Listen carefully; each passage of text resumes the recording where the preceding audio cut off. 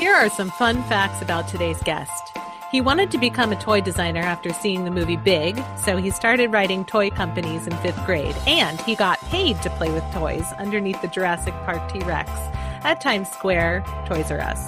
He also got paid to play with Lego for 16 years. He's currently running a workshop to help folks rediscover play called Your Future is Where Your Fun Is, where play is used to figure out how to navigate through all kinds of uncertainty. My guest is Jeff Harry. I'm Aiden Meepom, and this is the Changed Podcast.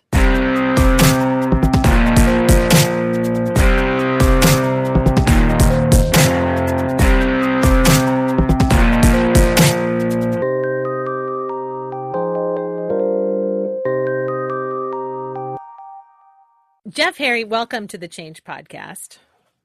Absolutely. So happy to be here. This is awesome. I am super thrilled. I want to hear all about your bow tie immediately. Yeah, let's start with that. So it started off as a joke. So when I worked for this organization where we taught kids engineering with Lego and we got adults to play using Lego, I would go to all these conferences and everyone was all dressed up with their costumes on, right? Yeah. Costumes are super serious. So one day, my colleague Lisa was like, "Hey, we're making these bow ties. Maybe we should wear one to this conference." And I was like, "Ooh, that looks like that's a great idea." So I put it on as a joke, and the conference was so much better for me. And I think the reason why was because I attracted all of the nerds. Interesting. Show up. And they also realized that they didn't have to be as serious with me. They could actually just be their nerdy self. So I would speak to people about Lego, Star Wars, Marvel movies, because it was just like, it was just this, I was giving people permission to basically say like, hey, I'm acting like an idiot. I'm acting ridiculous. So you can as well. And then I just started wearing it all the time. I wore it to airports. I started wearing it to restaurants. And I was like, the day was totally different when I would wear it. And then we gave away in the last 5 years, I gave away 1,000 of them. Wow. Yeah. It's amazing what a huge difference a small change made. We didn't even get to your official story yet. We've already heard one. Incredible. Yeah. And the best part is I needed one more to get all 7 continents. And then someone that was going to Antarctica was like, "I'm going to Antarctica. Can I get a bow tie?" And then she sent it. I sent it to her and there's a photo. I have a photo of her. I haven't posted it anywhere, but I have a photo of her on Antarctica wearing her blue bow tie. I was dying when I saw that. I was like, let's go. This is awesome. That's incredible. That is super incredible. So I've had a lot of people on the show who have an improv background, but you have a play-based background and you are doing a ton of play. And I think it's important to distinguish that improv is a kind of play, but play is not limited to improv. Can you tell us a little bit about what you do? Sure. So first off, I love to first define what play is, at least to me, so that people are like, what is play? And I see play as anything that you do that brings you joy, where you're fully present. You're not thinking about the past. You're not thinking about the future. And you're just enjoying the process so much that you forget about time, right? Mm-hmm. So that could be anything, running, reading, creating stuff, like whatever it is. So I don't like limiting it to like, this is play and this is not play, right? Yeah.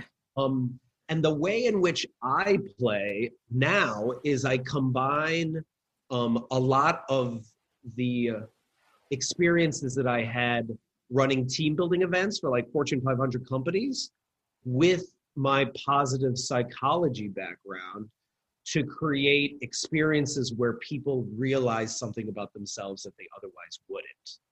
So, for example, yesterday, my colleague Lauren and I ran a workshop called Your Future is Where Your Fun Is, where we asked attendees to think back on their favorite memories as a child, right? What were their favorite play memories? and then identify the play values underneath it. Oh, So cool. so for example, for me, like, or you want to do you? Oh, maybe. I mean, what came to mind immediately was actually this theory that I have about men. This is going to sound horrible. Oh, no, This is no, painting me go. in a terrible light immediately. Um, I'm just going to do it anyway. Do it anyway, because this is what we do. This Let's is just the get play. into it. This is the play, Well, right? and I can get into the reasons why I think it's gendered Mhm. specifically, and it's a little bit about like societal permissions Yeah. and societal pressures. But I think men, whatever they were super into when they hit puberty remains important to them for the rest of their lives. So for my dad, comic books, Star Trek, and the Mm, Beatles.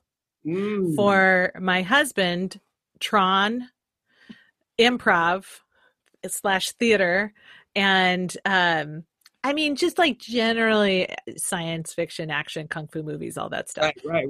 So like all of those things have remained important to him. For me, one of the things that was most important to me at that time was baseball, and I still love baseball, but it hasn't maintained priority status in my life. Right.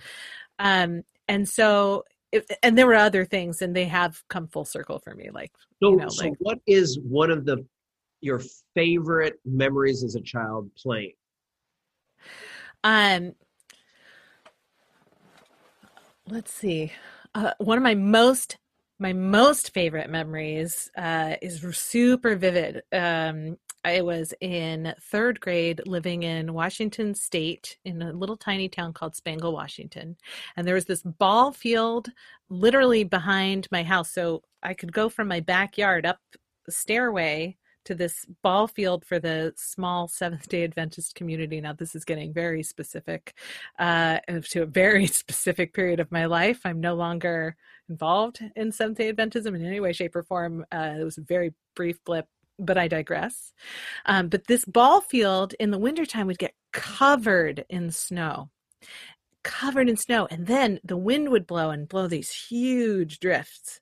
And Mm, we, as kids in that neighborhood, did stuff that you're really not supposed to do, which is you're not supposed to burrow into a drift of snow because it could collapse on you and it's terribly dangerous. But we didn't know that. So we made these amazing caves and these snow drifts. And the best place was like if there was a snow drift against a stairwell, it was like it gave you a uh-huh. little structure.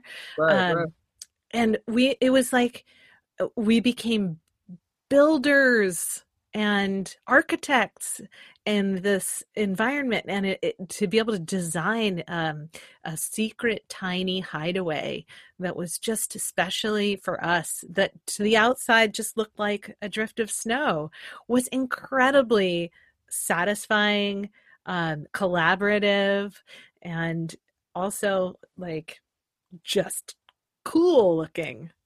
Anyway. So identifying, what do you think are the values that represented? And I'll give you an example from mine. Like, I loved when I was a kid connecting board games together, like all of them together, and making an epic board game Oh, experience, wow.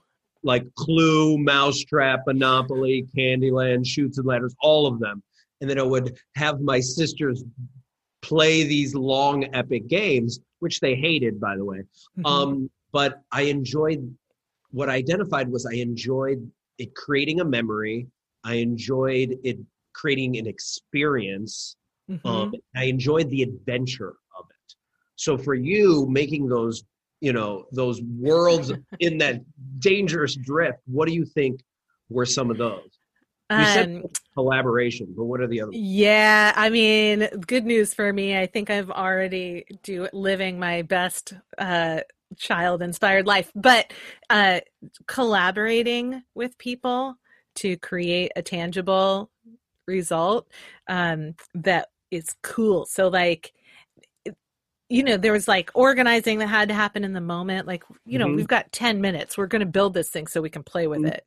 So, there had to be like a quick agreement that we're definitely burrowing into this snowdrift. Like that's definitely happening. And then somebody would be like, oh, let's use a giant snowball to be like a big boulder door and we'll make it like a secret lair. And then everybody would be like, yeah, let's do that. So it's definitely like that instant enthusiastic agreement towards a common goal that everyone's excited about. Ding dong. I'm into that. So, good news for me. I work as a coach and consultant on collaborative team endeavors. It's like, and it's not enough to just be like, these are collaborative behaviors and they're desirable because people like to be heard, which is true. But it's also about tangible results. Without them, it's totally unsatisfying to me. Right. So like, I want to help people get to something that they're excited about. Right. So, good news for me. I'm already doing it. But yeah, but that's what we did is like in that workshop, we had people identify their play values, and then we talked about flow and play and being like, those are synonymous with each other. And if you're able to get into a flow state, you can figure out what you want to do next. Because a lot of the people that were on that call were either unemployed or they wanted to leave their job or they wanted to do something new. Yeah. And what we had them do is we did 2 exercises. One of like having them mourn and let go of what happened in 2019. Ooh. Yeah, like what, or not even what, let go of what happened in 2019, but let go of what you thought expected you wanted from 2020. Because I was like, we can't create the next amazing play thing until you let go of what is not happening. And so they had to write that down, look at it, think about it, and then finally crumple it up and like literally throw it behind them, which is an aspect of like playing, right? And then we dove into, based off the play values that you identified earlier, let's brainstorm all the ways in which you could play. So then in their groups, people would give them suggestions and they'd fill this idea pinata with all these ideas of what they possibly could do. And these are strangers just giving them suggestions. And then at the end, they would pick out the one that's most resonated with them. And that's the one they would commit to doing. And they had to text a friend to become a play buddy in order to make it happen. So like, that was like a workshop we ran, right? So that was that's like incredible. That was an That's example. incredible, because that's also what an incredible change process that you're bringing people through. It's like you could do worse than to just immediately steal this if you're listening to this podcast and just in your own life, just go, all right, time to mourn what I thought was going to happen. Mm-hmm. Think about because this took a few minutes to just quickly, and, a little bit of shortcuts here because of our shared love of this type of work, but to just take that moment and think back to these things that are really meaningful and then do some digging towards your future. Like that's pretty sweet, Jeff. Yeah. And what was so cool about it was people wrote back afterwards and they're like, oh my gosh, I haven't thought about how I played as a kid in so long, or like, oh, I came up with all these crazy ideas, or oh, I texted a friend that's going to help me be the play buddy, and they were so excited about it. Like, I know someone right now who is she just got unemployed, but she's having an amazing time on TikTok. She's creating all these amazing videos, and I keep telling her next job will be because of her TikTok followers. Her TikTok followers will help her find her next job because she's just fully herself, right? And she's giving so much to them that at some point, if she ever was just like, hey, I'm looking for a job, so if anyone knows of anything in this area, they would be like, yes, I will do whatever I can because you've been bringing me so much joy in my life, right? So like, that's just one example of how I play. I also run a workshop on how to play with your inner critic, like that quiet person in your head.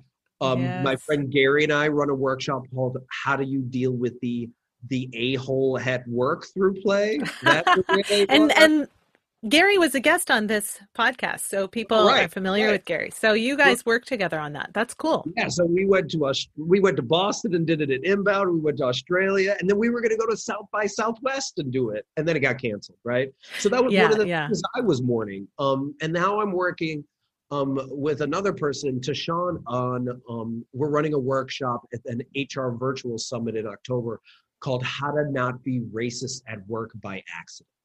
And it's like this Whoa. whole, Do you think that's yeah. possible for people to not be racist at work by accident? Well, that's what we're saying is like we are going to challenge people to feel what it's like to be a person of color in the workplace so they can feel like, what is that like? How does it feel to be there? And then also then catch yourself and be like, it's okay. We make mistakes all the time. You know, like that's just the reality of it, right? But let's just make ourselves more aware so that we can just create a more inclusive environment, right? So all of this can be done with play. Like you can dive into deep things. And I think a lot of times people think play is very frivolous. And it's like, dude, your best memories in your entire life are probably play memories. So what are you talking about it being frivolous? Recently I had a really awesome improviser on the show talking about the power of being and what you can do with being as an improviser, which again is a kind of play, but it's this idea that you can learn things in new and interesting ways if you take a moment to be somebody else, which is different than pretending to be somebody else. You're just going to actually step into that experience a little bit and learn from that. And it sounds like that's what you're doing. Very cool. I mean, I think what like my ultimate goal is to, I think I say this in my mantra of like, I help people tap back into their inner child so we can change the world for the better, right? Like because if there's this quote, you know, don't ask what the world needs, ask what makes you come alive, right? Because what the world needs is for more people to come alive. So when we're nerding out and someone hears this, then they're like, man, I'm going to nerd out. I'm going to take a risk. I'm going to make my own drifts and make a huge snowball boulder. Like I'm going to do these things because I see other people doing it. And it's like, oh, that's so cool. They're having so much fun. I want to go where they're having fun, you know? Nice. Jeff, how would you describe your relationship with change on a personal level? Change.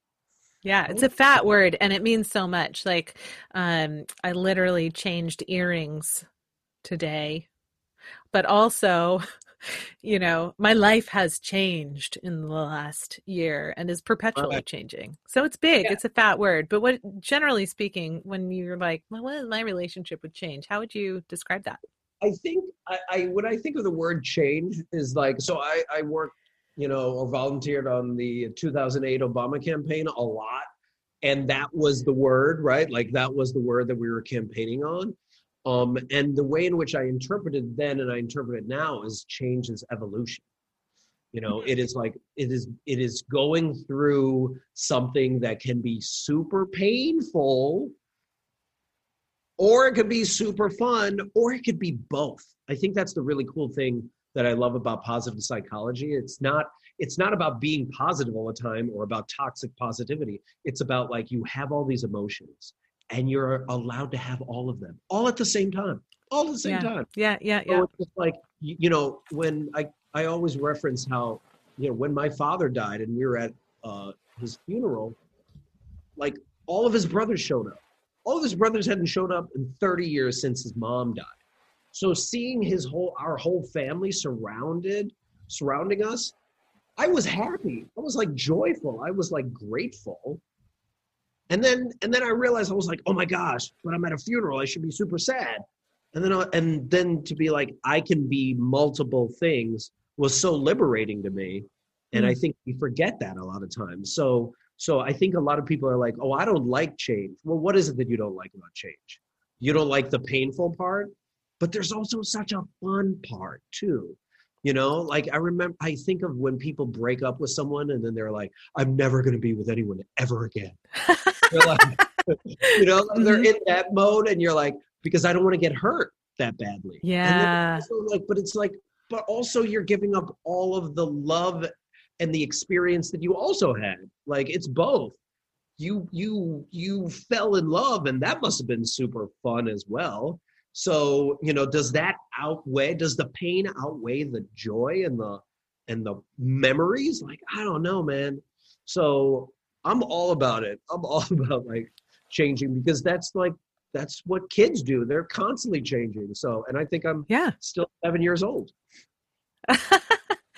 Well, speaking as the parent of a stepdaughter who is 7.5 years old, I can definitely vouch for that children are constantly changing. And I think anyone who's had kids or been one should be able to verify that. There's the constant growth, teeth falling out, teeth growing in.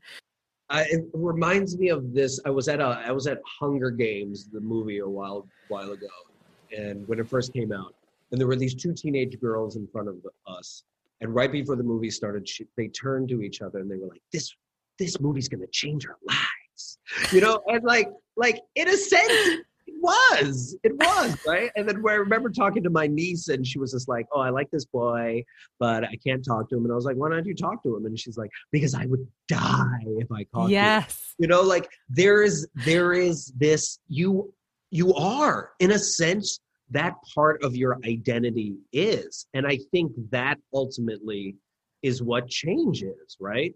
So tying that to us in the adult world is so many of us thought 2020 was going to be our year. We were going to shine bright and it was going to be amazing. And then that didn't happen.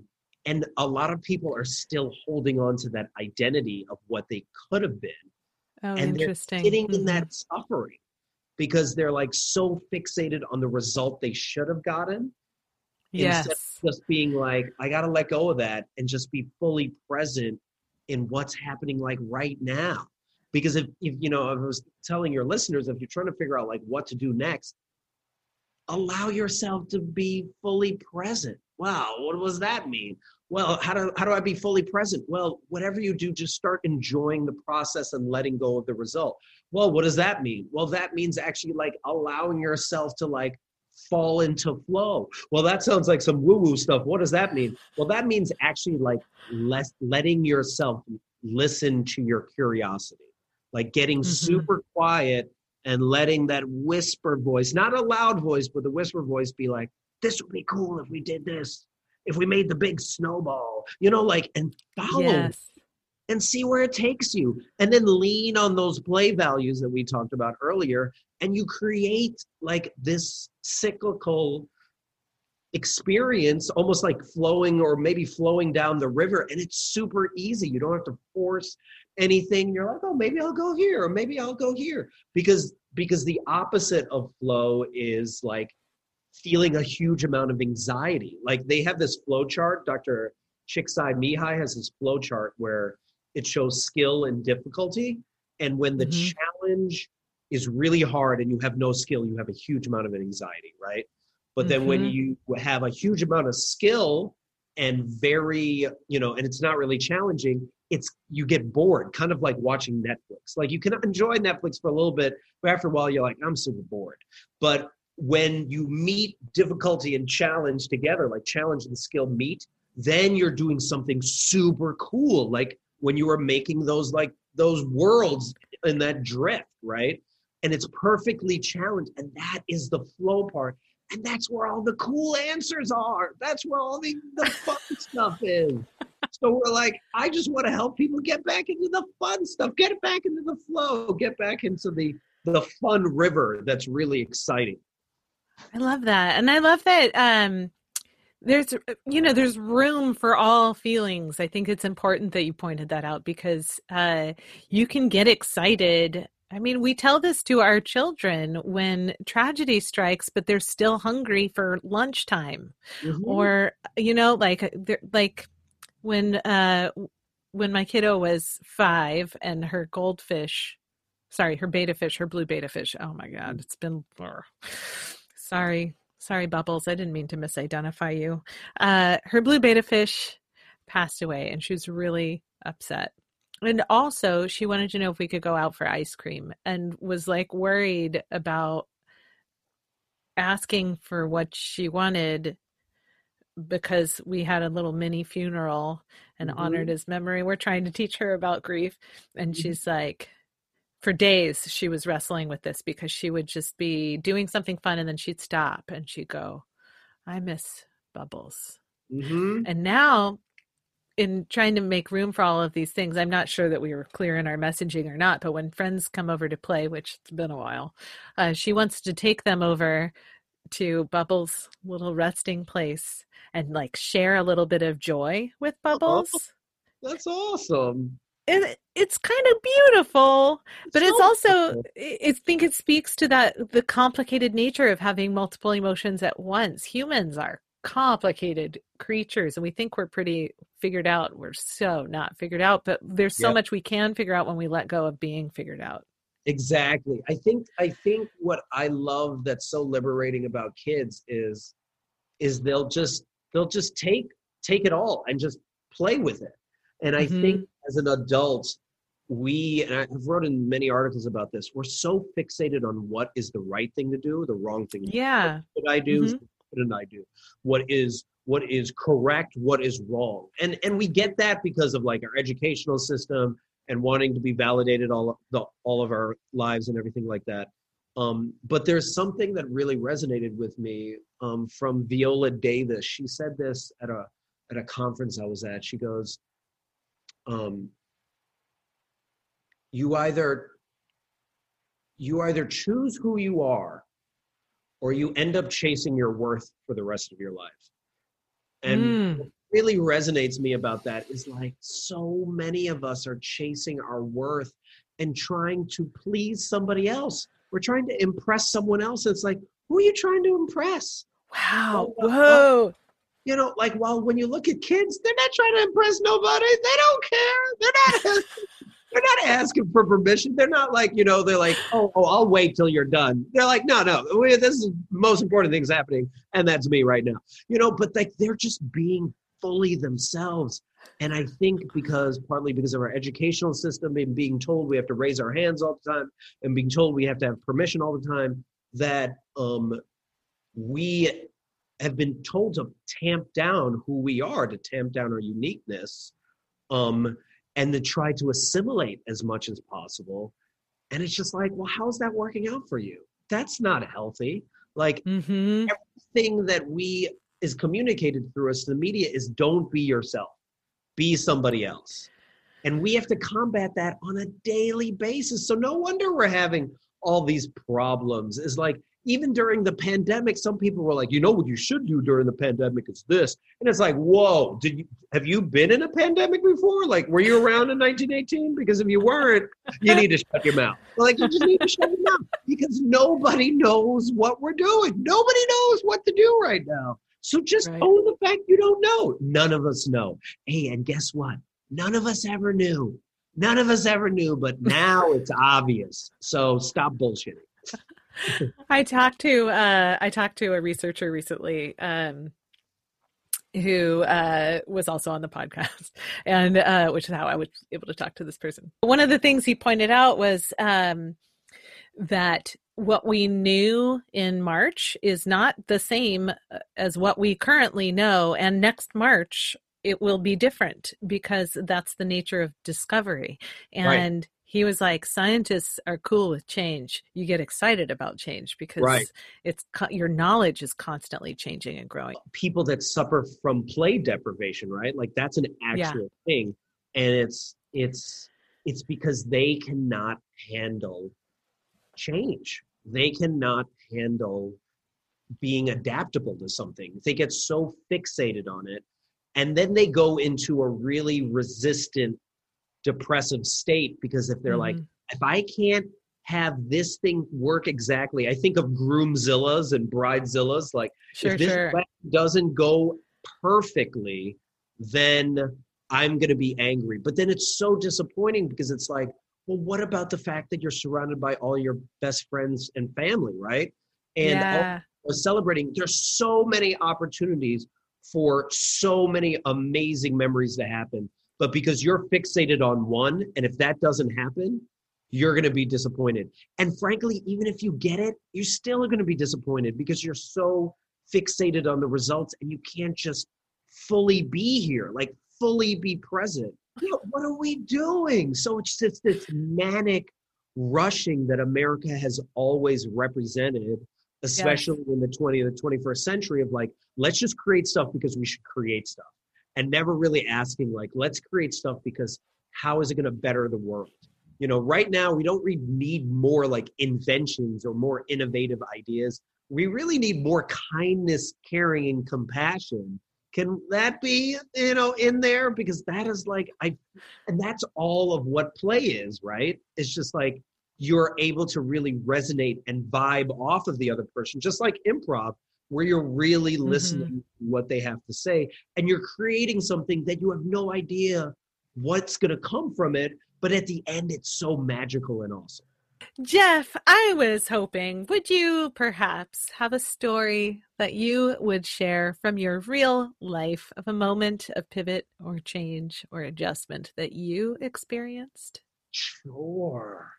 I shared this story, the whole story, on my friend's True Live Stories Toronto show.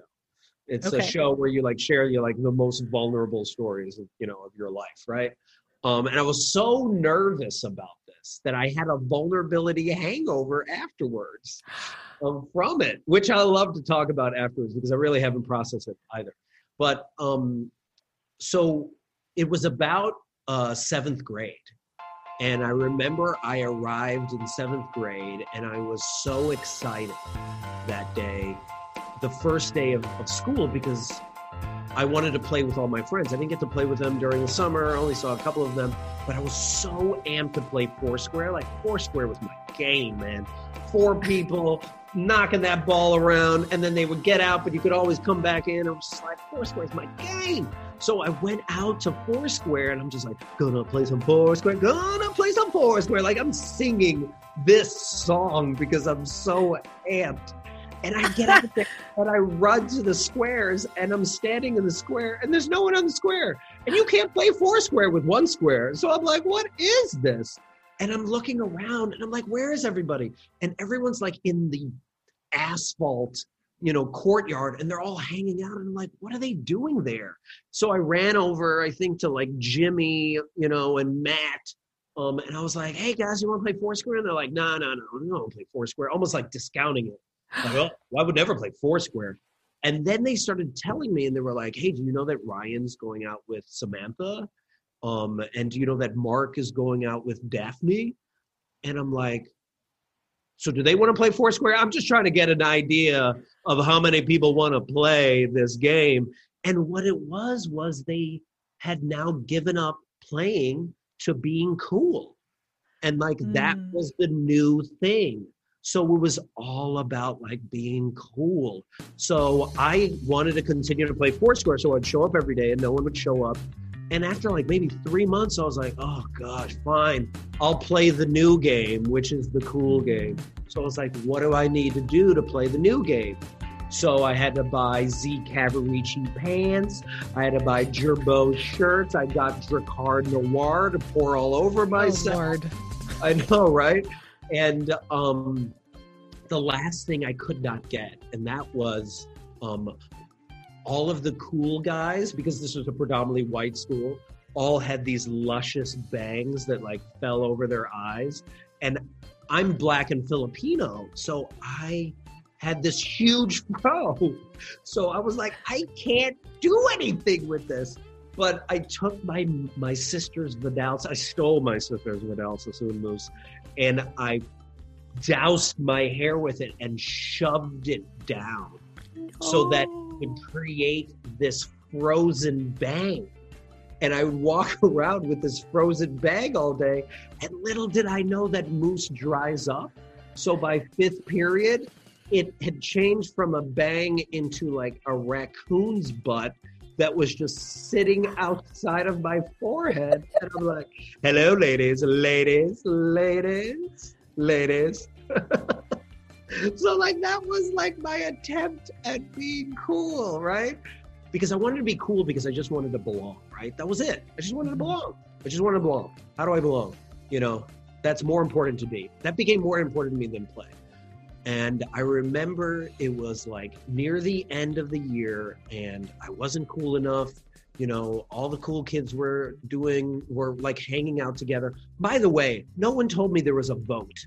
like, did you know there was a vote to be like, I just showed up one day and certain people were nominated. And you're like, how did you get nominated? Was it like, is there an absentee ballot? Like, I'm just trying to get an idea of like who made these decisions. So, so I'm already feeling frustrated. And then I remember, I think Matt told me, he was just like, are you going to Ryan's pool party? Anyone is going to be there. And I'm like, oh my gosh, I have to go to this party. This is it. This is the party. And I remember, and then he said to me, oh, but you have to know someone in order to get in. You have to know someone that's already going. The bouncer's going to kick you out? Exactly. This is 7th grade, dude. I'm like, what are we doing? So I ended up having to chase around a bunch of people, begging them. And I remember going up to Antonio and Joey, these 2 Latino dudes. And I was like, are you going? And they're like, yeah. And I'm like, can I go? And they're like, maybe.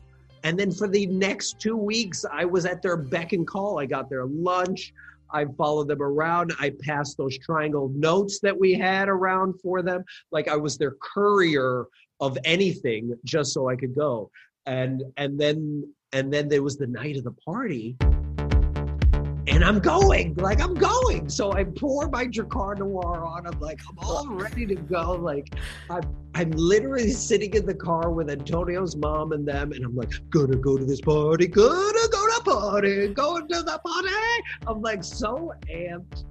And I remember getting out of the car and like, we're doing that smooth, cool walk, like, oh, this could be the thing.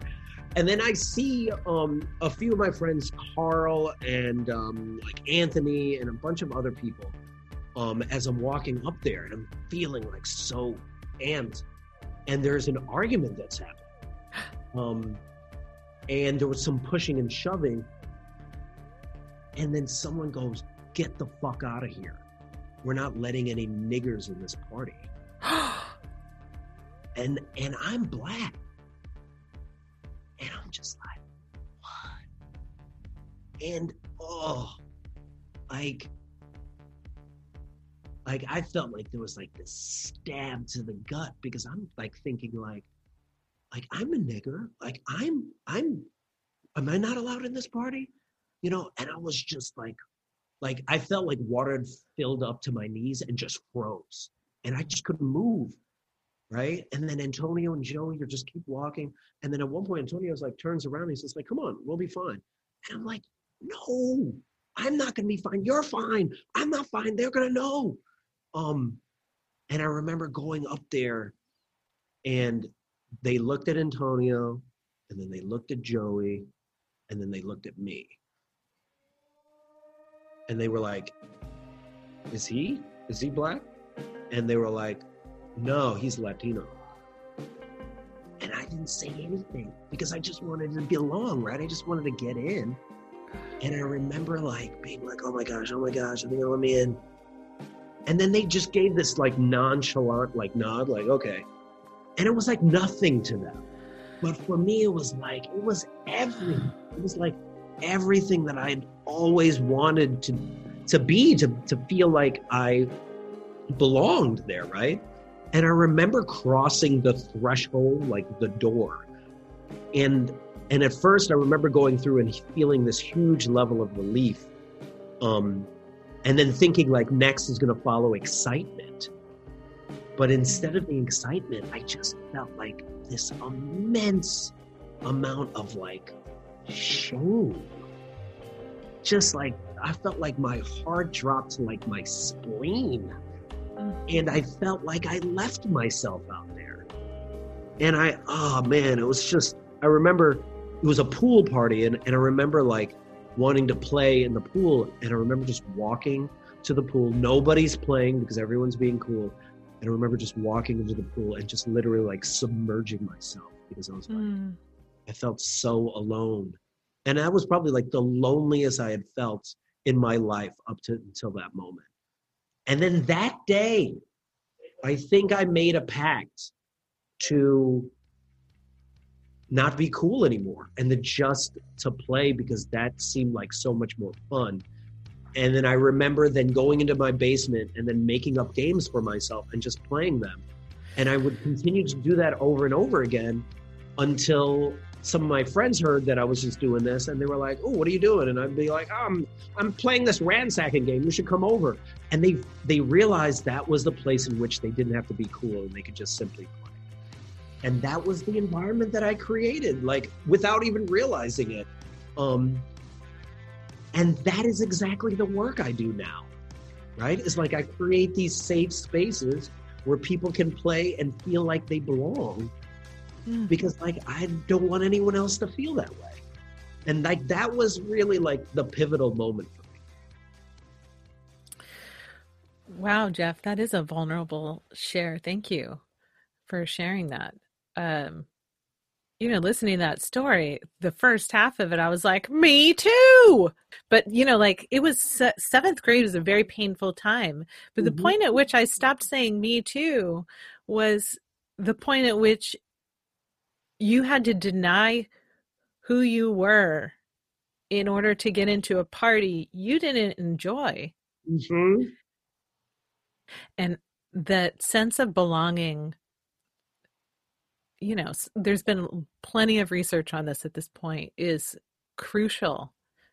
Being ignored is the exact same to our brains as being hurt. Mm-hmm. I don't like that was your experience, but it was your experience. Yeah, but there's something like I survived it, right? Like, and I think that's the really exciting thing of any experience is like, what is it that I took from it? Because would I have been bold enough to like start, nerding out in my basement, inviting people over if I didn't have that experience? Right. And I think and I asked this of like your listeners, how many of you have felt like you're going to parties or going to things that you don't even want to go to, right? Like, what do you, like, jobs, like all the things, what are the decisions that we're making on a regular basis to please people that frankly, a year or 10 years from now, you won't even care about?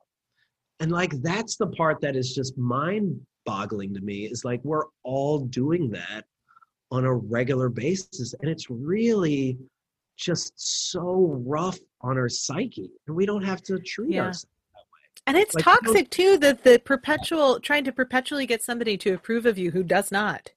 I've had clients and people I care about who I have encouraged to, run for the hills, go to themselves when they're in a place where they are undervalued for the contribution that they bring to the table, where they're perpetually told, in language and action, that they don't belong for whatever reason that person or group of people have made that decision, either consciously or unconsciously, because quite honestly, a lot of it is unconscious. Our brains make all kinds of shortcuts for efficiency purposes, and some of them are helpful, some of them are not helpful, but they're all in the same category of I didn't make the choice consciously. Right. And I think of some of the lessons that researchers learned when they asked a lot of people that were elderly, and were about to die, what do they regret most? And in addition to working too much, and in addition to not spending enough time with their friends and family, there was this part of like not allowing myself to be happy, that, and part of that is like not allowing myself to be me, and to let people see me as me instead of being somebody else. It's so exhausting to be somebody else, and to watch, especially a lot of men, because so much toxic masculinity, a lot of us men are trying to carry this male, masculine ego. And it's just like, what are you doing, dude? Like, who are you trying to impress? I remember once when I was playing at Toys R Us, right? I came home at like 2 a.m. I'm on the train in New York, and there's a guy in the train with me. It's only me and him. And I'm looking off into the distance, but apparently I'm looking off in the distance, slowly looking at him a little bit. And he stands up and he's like, "You got a problem? You want to fight?" And I was like, "You can just say you beat me up. Like, do we need to do this? No one here. Like, who are you trying to impress? You're trying to impress me now? Like, what are you, like, it's just, like, so many of us are suffering from, like, carrying this burden of this facade that we've had, this identity that we've built. And COVID, you know, as well as so many other things, are challenging that and being like, that's not you. Do you really still want to hold on to that? Because that is not helping you at all.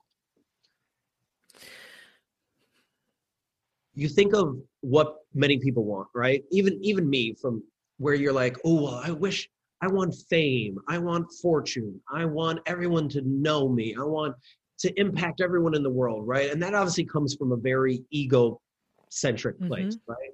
You know, a lot of people want to be the next Steve Jobs or, you know, Elon Musk or something. Well, on my birthday, which was August 4th, I have the same birthday as my mother. We always celebrate it together, right? So this one was such a memorable birthday because we did something we've never done before. I had found out that my former elementary school teacher, my music teacher, Judy Kirby, was in a senior citizen home, a senior center, and she was suffering from a lot of complications. It might have all been to hospice, but she was at this place called Hope House, and we found out that you could go and sing to her while she was laying in her bed, and she might be awake or she might not be, but wow. You know, so that's what we did. We woke up early and then we got there by like 9 a.m. and it was weird when we went up there because we were like, yeah, we're here to sing to, you know, Mrs. Kirby, you know where she is? And they knew, and they walked right over and they, you know, and they opened the window, and me, my sister, my two nephews, and my mom and I all stood there with our masks on, and sang Sound of Music, More Than Words, not More Than Words, the Patrick Swayze Ghost song, and What a Wonderful World. We sang those songs to and it just made me think, as I was standing there singing, the amount of people that also came and also sang, and the amount of people that also couldn't come, but they made videos, like tributes to her that were played for her. And I just think of this person that did not have all the fame, like did not have all the fortune, but had impacted so many people's lives, thousands, tens of thousands of kids' lives as a music teacher. She was the first person to put an instrument in some kids' hands. She was the first person to put a kid on stage in front of like 100 or 200 people. You know, she put makeup on me. I never had worn makeup before. Like, you know, she had gotten kids to believe they could sing or act or do something that they never thought possible. Like, and she did that for tens of thousands of kids that would always remember her, and to the point that they would come back and sing to her. So I felt like it had come full circle, and it was just so humbling to be like, this is the life. This is a life I want to live. This is someone that I want to embody. And the whole time she did it, she didn't do it for the fame or fortune or anything. She did it just because she loved what she did. She just played, and then gave kids permission to also play in a playground that was her playground. And there's just such a level of bravery in that. And then showing up there and singing to her was so powerful, because then 3 days later she passed away. Wow. And I could have done the other thing, right? The math thing, where I would be like, oh, I don't think I have time to get over there. And then I would have found out that she passed away, and I would have been like, oh yeah, that's sad. But instead, by going there, I felt like I had a life-changing moment right there, because by her living the life that she lived, she was now inspiring me to be like, this is what's important, Jeff. This is it. This right here. And I'm like, and I can't thank her enough for that. So like, yeah. Thank you for sharing that too. That's awesome. I am stunned at how quickly time is passing in listening to you share stories and perspectives that everything you've said has resonated deeply with me, and I'm sure it will resonate a lot with the listeners of this show. Is there anything that you would like to share with folks before we're like, time's up? I mean, is there anything that, in terms of what you think is helpful in processing change or instigating changes in your own life and experiences? What words of wisdom, what do you want to share with people? What do you want to leave people with? I always love sharing this at the end of workshops I run. I love to share the end of Good Will Hunting. Remember the end of Good Will Hunting? Yeah. Right? So like Matt Damon sitting there with Ben Affleck, and Matt says to him, I'm going to raise my kids at Foley Field, with you. And Ben turns to him and he goes, I will fucking kill you if you stay here. Like, you are sitting on a winning lottery ticket and you're too scared to cash it in. And he's just like, oh, what are you talking about? What do you say I owe it to myself. It's like, no. You don't owe it to yourself. You owe it to me. You owe it to all these other people that would give anything to have the talent that you have. And I feel like everyone is sitting on a winning lottery ticket. There's something unique and interesting and fascinating and weird and strange and curious about you. That is you. That is the reason partly why you're here. And when you are able to let that, embrace that weird and let it out and show people your full you, not your facade you, not half you, but your full you, you give permission for everyone else to be like, oh man, I want to do that as well. And right now, I really believe this, and I say this all the time at the workshops, is right now someone is waiting for you to show up so they can show up. So when are you going to show up? Because they can't. And that is the contribution we give to this world, right? That's the contribution right there, is you show up fully so someone else can, so that we can solve really complex problems like climate change and racism and toxic, masculinity and all that. Because when people fully show up, then they can be like, no, I don't tolerate that anymore. No, that is what happened in the past, but that's the past. And we're not in that antiquated, patriarchal, male-dominated BS past. That's done. We're moving on to something dope in the future. But we can't do that if people don't show up fully. So that's what I wish for people, is to cash in on your winning lottery ticket. Not for the fame or for the fortune, but just because it is such a more enjoyable, fun life. And it's also going to give permission for so many other people to play. Awesome, Jeff Harry. If people want to find more of you, where do they look? They can find me at rediscoveryourplay.com, or you can find me on Instagram at Jeff Harry Plays. It's the same handle for TikTok and Twitter and YouTube. And that's where I post all of my ridiculously nerdy, hilarious, strange videos. I make them all the time. I love doing it. Awesome. Well, I'm sure people will be checking that out. I just want to say thank you. You did a vulnerable share. You've been a delight to speak with, and I super appreciate your time. Absolutely. This was awesome. Thanks so much.